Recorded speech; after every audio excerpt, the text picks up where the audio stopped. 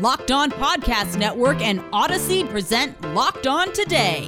DeAndre Hopkins could walk away from the NFL over the COVID vaccine. Does Nelson Cruz make the Rays AL favorites? Plus, is the Big 12 done without Texas and Oklahoma? I'm Peter Bukowski, starting your day with the stories you need to know and biggest debates in sports. You're Locked On Today. Searching all major sports. Found. Let's start with the biggest story. The NFL announced on Thursday new protocols that would require teams to pay for lost games due to COVID-19 spread by unvaccinated players. Essentially saying, look, we're not going to force anyone to get vaccinated, but if you don't, there will be these serious penalties. And some prominent players had some thoughts about this, including Cardinals star receiver DeAndre Hopkins, who said in a now deleted tweet, "Never thought I would say this, but being put in a position to hurt my team because I don't want to partake in the vaccine is making me question my future in the NFL." Joining me now from Locked On Cardinals, Alex Clancy and Bo Brack. And guys, what do you think ultimately the solution is to all of this beyond maybe just saying, okay, well, I guess everyone's got to get vaccinated now? I mean, this came out of, whoa. So the first thing, I take a step back and it's like, I don't want to get political about this because it's sports.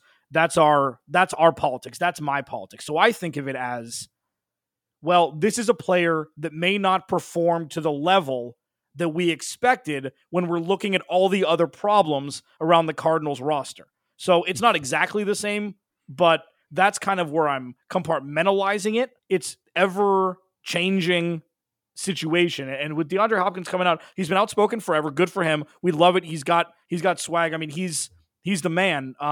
It kind of caught me off guard that he went so poignant with the tweet that I think he later deleted. It's just a lot to take in. It's really just a lot to take in for the grand scheme of the NFL and for the Cardinals. Bo, how does the league walk this line? Because we heard this from a Bills executive. Hey, if it's between a vaccinated player and an unvaccinated player, this is before the rules. We would rather have the vaccinated player. Now that risk is even more amplified. How does the NFL and how do these teams walk that line now? Yeah, it's tough. And I saw it put quite well. I mean, it becomes a vaccine mandate or does it become a vaccine ultimatum? And it's interesting to see how the NFL, and it's when you become the judge, jury, executioner, and they rode that line a long time ago and very publicly, whether you're dealing with the rules or you're dealing with players breaking the actual laws of society that we have in place in society. It's really interesting to see how the NFL, they have their own rules, regulations in place. And of course, you're going to see some pushback. I mean, it's just a microcosm of society. And you're going to see guys in DeAndre Hopkins, a bigger name than Cole Beasley, who's been previously outspoken on this subject. It just took somebody like DeAndre Hopkins, a big enough name, for people to really pay attention and have a reaction to this. Cole Beasley certainly incited a bunch of reaction, but to see a player of the caliber of DeAndre Hopkins kind of threaten to sit out because if he has to be vaccinated, nobody saw that one coming. And, obviously Alex pointed it out, very passionate, opinionated guy, eccentric guy, a guy who negotiated his own 2-year, $54 million contract extension. That's the type of guy DeAndre Hopkins is. I don't know what the league, what the path is after this, but just like in society, this is a very polarizing topic. And you knew that you were going to have pushback. Now we'll see how the league responds. Is that line that's been drawn in the sand yesterday morning? We'll see if they're going to stick to their guns here. I don't know if they necessarily can. I don't know legally what they have to stand on against the Players Association. Locked On Today is brought to you in partnership with Odyssey, your new home for music, news, sports, and podcasts. Download the Odyssey app today. Coming up, does Nelson Cruz make the Tampa Bay Rays American League favorites? That's next. Now, here's what you need to be locked on today. New York Jets assistant Greg Knapp, who worked with Pro Football Hall of Famer Steve Young and soon-to-be inducted Peyton Manning over his 25-year career, died Thursday from injuries suffered when he was struck by a car while biking last Saturday in San Ramon, California. He was 58. Knapp, known for his expertise with quarterbacks, was only days away from flying to New Jersey to begin his first season as the Jets passing game specialist under new coach Robert Saleh. The Jets rookies reported Tuesday to training camp. The Yankees are trying to make a second-half push, winning 4 straight heading into Thursday night against the Red Sox, but in the bottom of the 9th, the Red Sox tied it up and sent it to extra innings. I'm Lauren Campbell from Locked On Red Sox, and the Red Sox won a thrilling game on Thursday night against the Yankees in extra innings, thanks to Hunter Renfroe and a little help from Brooks Koepka, who made Yankees history, but certainly not in the good way, when he became the first Yankees relief pitcher to throw 4 wild pitches in an inning. One of those pitches led to Rafael Devers scoring the game-tying run before Xander Bogaerts was walked, took second and third on wild pitches, and Hunter Renfroe hit a sacrifice fly deep enough to score Bogaerts to walk the game off in the 10th and give the Red Sox a 5-4 win. Overall, Jordan Montgomery did a really nice job for the Yankees, keeping the Red Sox at bay, making sure they don't score, and they really needed that Thursday night because Tanner Houck was dominant for the Red Sox. He struck out 8 Yankees batters through 4 2/3 innings. Probably would have went a little longer had there not been a 55-minute rain delay, but it's rained every single day in Boston in July, so what can you expect at this point, right? But at the end of the day, the Yankees blew the lead in the 9th, couldn't hold on to the lead in the 10th, and just threw the game away. They gifted this game to the Red Sox on a silver platter, and the Red Sox took it. It's been a fun run for Buffalo getting to host the Toronto Blue Jays. The Blue Jays will return to Toronto on July 30th after the Canadian government granted them an exemption on the U.S.-Canada travel ban. The Blue Jays haven't played at Rogers Centre since 2019 because of coronavirus protocols. They began the season playing home games in their spring training ballpark in Florida before shifting up to Buffalo when the more reliable summer weather rolled in. That's what happened last night. Here's what to look for this month on betonline.ag. The NBA draft is almost here. The betonline.ag lines for the first pick in the NBA draft have Cade Cunningham, the prohibitive favorite, at minus 2,500. Evan Mobley at 10-1. Jalen Green 10-1. Jalen Suggs 14-1. And Jonathan Kuminga at 20-1. For all your Major League Baseball, Olympic lines, golf lines, fight lines, betonline.ag has you covered. Sign up today for a free account at betonline.ag and use the promo code LOCKEDON for a 50% welcome bonus. BetOnline, your online sportsbook experts. Here is another story you need to know. With the Major League Baseball trade deadline a little over a week away, the Rays were not wasting any time acquiring Nelson Cruz in a monster deal that could shift the balance of power in the American League. Joining me from Locked On Rays, Ulysses Sembrano. And Ulysses, when you get a slugger of the caliber of Nelson Cruz, a 2021 All-Star, how does this affect the way that you view the Rays' chances? Let's just start with in the American League. I mean, you've got to love this trade, Peter. Thank you for having me on. It's honestly, this is going to make the lineup so much thicker than it already is. This is already, you could say, a very potent Rays lineup from years past. And then when you are going to put Nelson Cruz in the middle of it, this is just going to make it so much deeper and thicker for opposing teams to get through. I mean, you're putting Nelson Cruz in the middle of Austin Meadows, Joey Wendell, Yandy Diaz, Randy Arozarena, and Wander Franco. I mean, that's already 6 deep. And when you're talking about the AL East specifically and how that has been going on with the Red Sox the whole season, they're a game away from first. They've got 12 more games or so against them. So the head-to-heads are going to be incredibly interesting, and they start next weekend when the Red Sox are actually in town at the Trop. The other part of this, though, is, look, hitting is always going to be an important part of not just a playoff race, but the playoffs themselves. And over the last few years, we've seen this shift in baseball to, okay, the thing that matters the most is the slugging. Someone like Cruz can come in and mash for this Rays lineup. Is it going to be enough to offset whatever deficiencies that might crop up with the Rays pitching?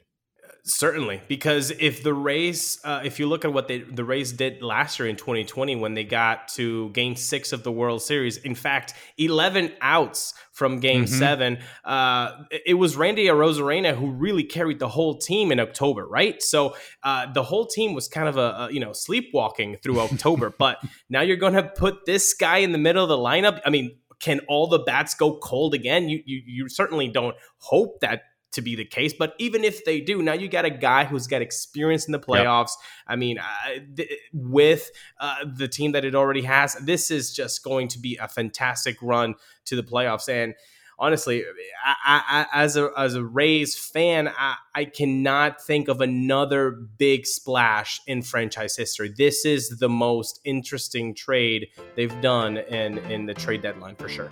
Is the Big 12 done without Texas and Oklahoma? Our cue of the day is next. Today's episode is brought to you by Built Bar. Built Bar is the protein bar that tastes like a candy bar. They have so many delicious flavors for you to choose from. You like fruit with your chocolate? Try the Cherry Barcia. You like old school dessert kind of flavors? Cookies and cream, double chocolate, salted caramel. They have so many options for you. Go check it out, because they're not only do they have all of these incredible flavors, but they are high in protein, high in fiber, low in net carbs, and low in sugar. Listen, don't ask me how they do it. All I know is they do it. It's incredible. Go to Built.com and use promo code LOCKS15 to get 15% off your order. That's promo code LOCKS15 for 15% off at Built.com. Agree or disagree? This is the cue of the day. There is, of course, the old saying that everything is bigger in Texas. Well, the SEC could soon become bigger with Texas. Oklahoma and Texas reportedly putting in motion plans to leave for the SEC from the Big 12. Joining me now from WFAA in Dallas, Mike Leslie. And Mike, this is a pretty remarkable shift in college athletics. And I think it leads to some really fascinating questions about the future of the Big 12. What is the future of the Big 12 without arguably its two marquee franchises? Let's call them what they are. Without Oklahoma and Texas, the Big 12 is dead. I mean, there is no Big 12 at that point. There's no money to be made with a league that doesn't include these two teams. What's going to happen if this is the way this goes, and let's be honest, at this point, it looks like this is the way things are going to go. If this is what happens, the remaining 8 teams of the Big 12 will be poached by other conferences, and we'll end up with 4 or 5 power conferences, and that's it. For me, the thing that I've been trying to figure out over the last 24 hours since this story first hit our screens is Texas already has this lucrative deal, the Longhorns Network. Their brand is probably the strongest in college sports. They have the best college athletics program in the country. What is in this for Texas? Why not go the Notre Dame route and just say, we're going to do our own thing. All of this money is ours. I mean, I think that has been a viable option for them. I think that's been something that they have considered. At the end of the day, the SEC right now is the cream of the crop. I mean, even Notre Dame is, at least flirting with the ACC. Who knows if they'll become a full member or not, but that, things are, at least it seems, moving in that direction. Yes, Texas is a big enough brand that they could strike out on their own and probably make more money than they're making with the Big 12. I don't know that they could make more money than they would make with this new 16-team SEC, though. The numbers that they're throwing around, $60+ million a year, and likely to go northward if you add these two programs into that, that's going to be hard to beat even by yourself as a brand as lucrative as Texas is. So they must have just looked at the dollars and cents of it and decided this is more lucrative than what we can get solo. To me, this is a stepping stone to full autonomy. Some power brokers are going to say, NCAA, what do we need you for? Especially the SEC pulls this off. It's sort of like, okay, we have like 8 of the biggest 12 brands in college sports. What do we need the NCAA? How much do you think this could potentially push us down that path? Yeah, just like, if you win the Super Bowl, if you win the NBA Finals, if you win the Stanley Cup, they call you world champions. even though the only teams involved play in the United States and Canada. By the same token, the SEC, if they strike out on their own and they've got 20, 24, 32 teams, and they're very clearly the best 20 to 30 teams in the country, they're going to call themselves national champions and move on. Doesn't matter that it's just considered the SEC. Everybody's going to know the best team in that group is your national champion, and we're just going to call them that. And the path to that seems very viable right now. On a macro scale, this doesn't really come as a huge surprise to me. We all said it a decade ago when this happened the last time around, that another round of this is imminent at some point. Right. And now here we are, the Big 12 TV contracts are getting close to their finish. It makes sense that now is about the time where these big name programs are starting to look at, okay, what is our next move? Because if there's one constant in college athletics, it is that you have to change in order to survive. And finally, the captain of Spain's synchronized swimming team has complained about the, quote, drastic measures by Tokyo Olympic organizers that have made it impossible for her to take her baby to the Tokyo Games. Ona Carbonell used her Instagram account to say she had to leave behind her 11-month-old son despite the appearance of some news suggesting the possibilities that athletes could travel to the Tokyo Olympic Games accompanied by their infants or young children. She told Spanish media that nursing mothers would have to leave the Olympic Village bubble to breastfeed their children, increasing their risk of infection and putting their teammates at a greater risk as well. The babies and caregivers have to stay at hotels.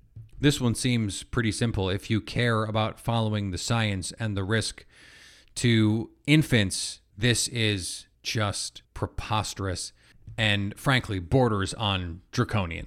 Just unbelievable. But this is, of course, the same Olympic Games that has designed beds so that Olympians cannot have sex on them. So I don't know what we expected. Now that you've got the news, go make some money. Listen to Locked On Bets, download and subscribe wherever you get your podcasts. Coming up on Monday, as the medals start getting handed out, will the COVID headlines fade?